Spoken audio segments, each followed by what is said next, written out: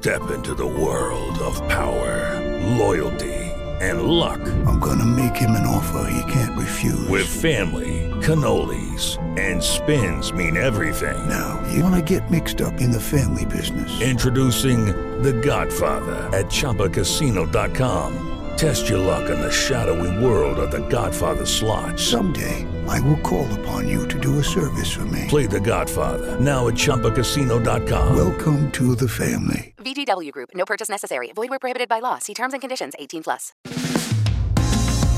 Hello everyone, this is Robert at English 360 and today we're talking about our fascination with lost cultures, lost civilizations, lost cities, lost villages, lost people, lost bones, lost whatever. So, why is it that we are so fascinated by these things? Apparently, according to the BBC, there is a reason for all this. So I'll be reading from an article which talks about the reasons why we are so fascinated by all of this. So, the enduring allure of lost cities, which means the lasting attraction that we never lose for lost cities. Tales of mysterious ruins have long enchanted travellers from afar, but these stories may hide something even more fascinating and adverse. Who knows what that is? So according to the BBC, we are attracted to the tales of mysterious ruins, and it attracts people from far away to come and, visit these places. So this article is written by Jen Rose Smith. So, late afternoon, sun cast long shadows across hundreds of stone faces carved into Bayon Temple as I scrambled deeper into the 12th century shrine at the heart of Cambodia's sprawling Angkor site. The trippy portraits swelled from towers and walls, each one with plump lips curved into an unnerving smile. So apparently these statues are smiling, and there are stone statues, of course. It was my first day at Angkor and I knew little of the city's history then, but wandering through temple after temple, I slipped easily into imaginative reverie, which means imagination, basically an explosion of imagination. Throngs of worshippers carried bright offerings.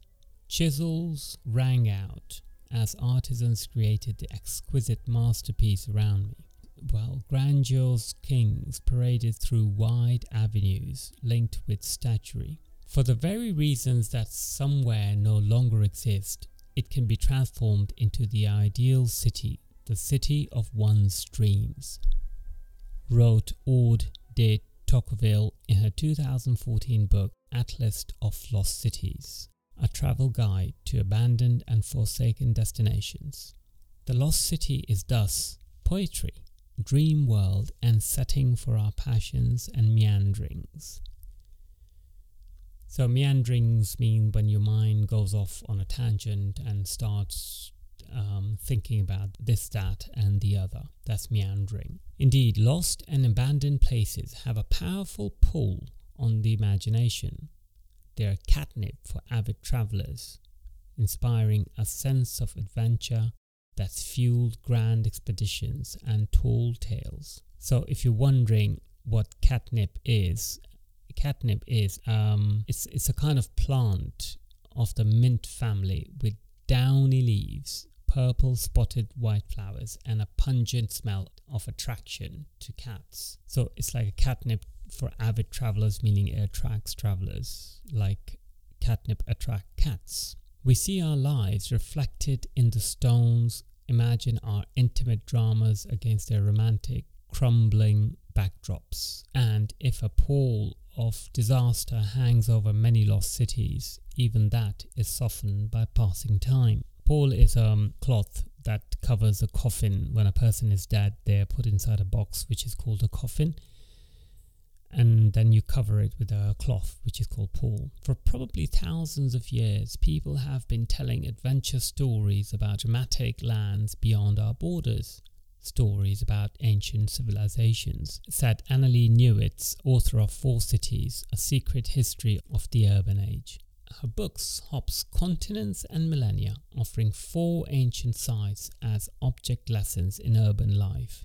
Cambodia's Angkor, the Native Americans' cosmopolis of Cahokia, Roman Pompeii and Neolithic Çatalhöyük in modern-day Turkey. While yarns about lost cities make compelling travel tales, Newitz argues that those narratives too often obscure the real stories behind humanity's most magnificent places. That happened at Angkor, where I'd spent sunny afternoons amid the ruins. Newitz explains that the city was actually inhabited when French explorer Henri Maheu arrived there in 1860. Indeed, had never fully been abandoned, but the visitor couldn't imagine Cambodian forebears were capable of such grandeur. At first view, one is filled with profound admiration and cannot but ask what has become of this powerful race, so civilized, so enlightened. The author of these gigantic works, Mahut, wrote of the sprawling jungle site. He speculated that Angkor was built by ancient Greeks or Egyptians. In France, Newitz explains, his visit was hailed as a discovery. Lost cities became so popular in the modern era, starting in the 19th century or the 18th century, because they were really good ways of disguising colonialism. Newitz said, to say, this is not a civilization that's doing well on its own, and the evidence we can see from this is that they have fallen away from some great mysterious past. Finding lost cities and civilizations was an obsession for some European explorers and colonizers. Their frenzy was fueled in part by a quest for history's most famous lost city, the island nation of Atlantis, which first appeared in Plato's writing. His fictional Atlantis thrived before moral decline brought divine punishment. The philosopher's contemporaries would have recognized the story as an allegory, said ancient historian Greg Wolfe, author of The Life and Death of Ancient Cities, A Natural History. Telling a myth to illustrate some greater truth was widely understood, Wolfe said. I don't think that anyone seriously believed Atlantis existed. It was a convenient myth. When Plato's writing about Atlantis was distributed in modern translation, however, it found a more credulous audience.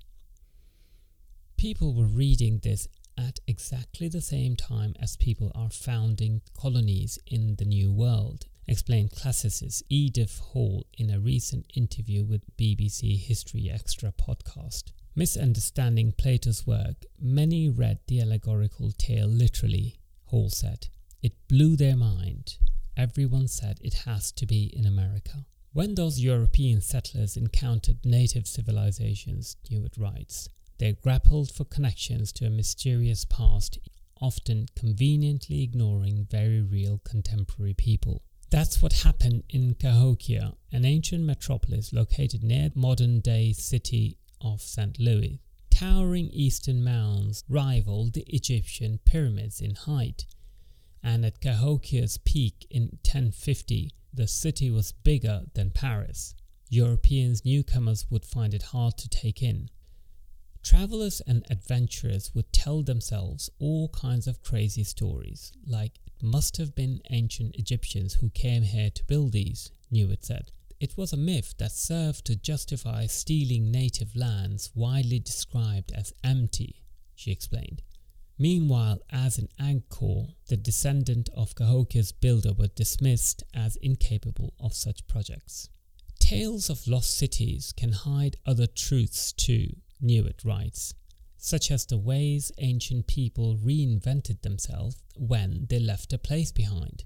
Disaster and collapse are often presented as the end of the story, but in Pompeii and Çatalhöyük, Newitz finds the glimmer of new beginnings amid social upheavals.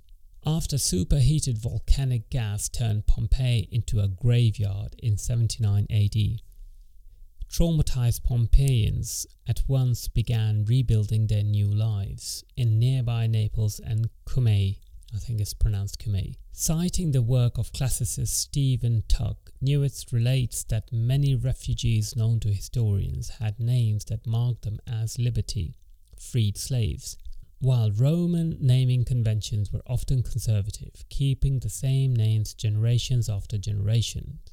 Tuck observed an interesting pattern among Pompeian refugee families.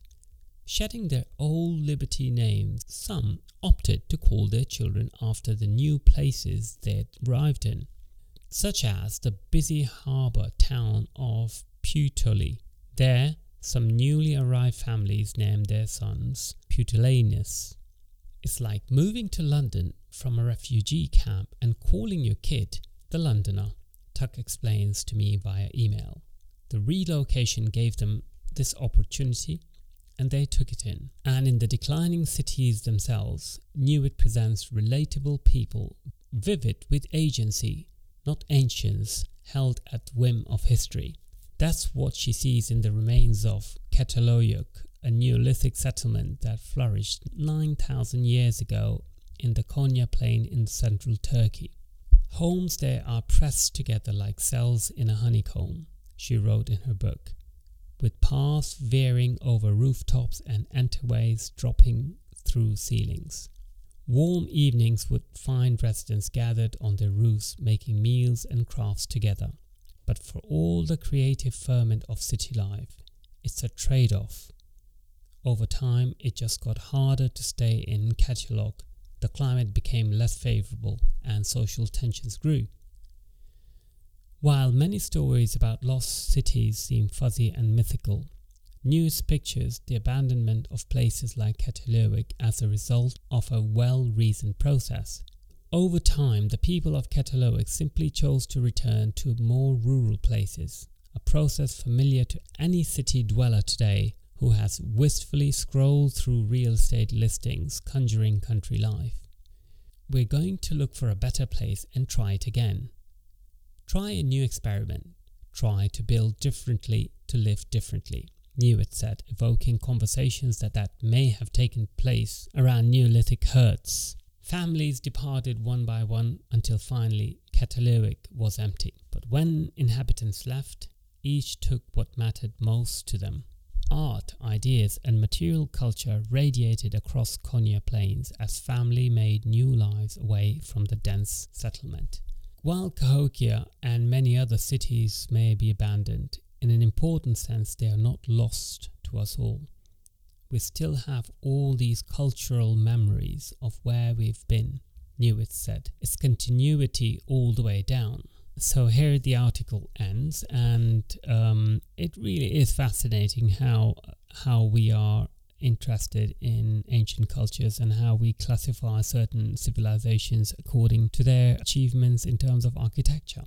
Thanks very much for listening to the podcast. Remember to go onto our website, which is english360.brtschool.co.uk, where you can find several courses that you can do which are free, and there are 2 courses for the IELTS and the first certificate exam.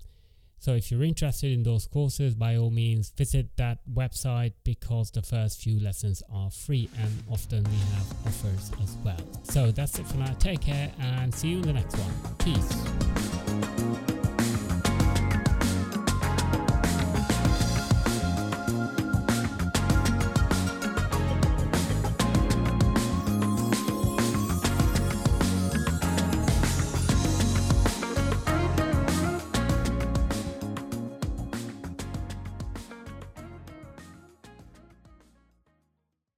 Hey guys, it is Ryan. I'm not sure if you know this about me, but I'm a bit of a fun fanatic when I can. I like to work, but I like fun too. It's a thing. And now the truth is out there. I can tell you about my favorite place to have fun. Chumba Casino. They have hundreds of social casino style games to choose from with new games released each week. You can play for free anytime, anywhere. And each day brings a new chance to collect daily bonuses. So join me in the fun. Sign up now at ChumbaCasino.com. No purchase necessary. VGW Group. Void where prohibited by law. See terms and conditions. 18+.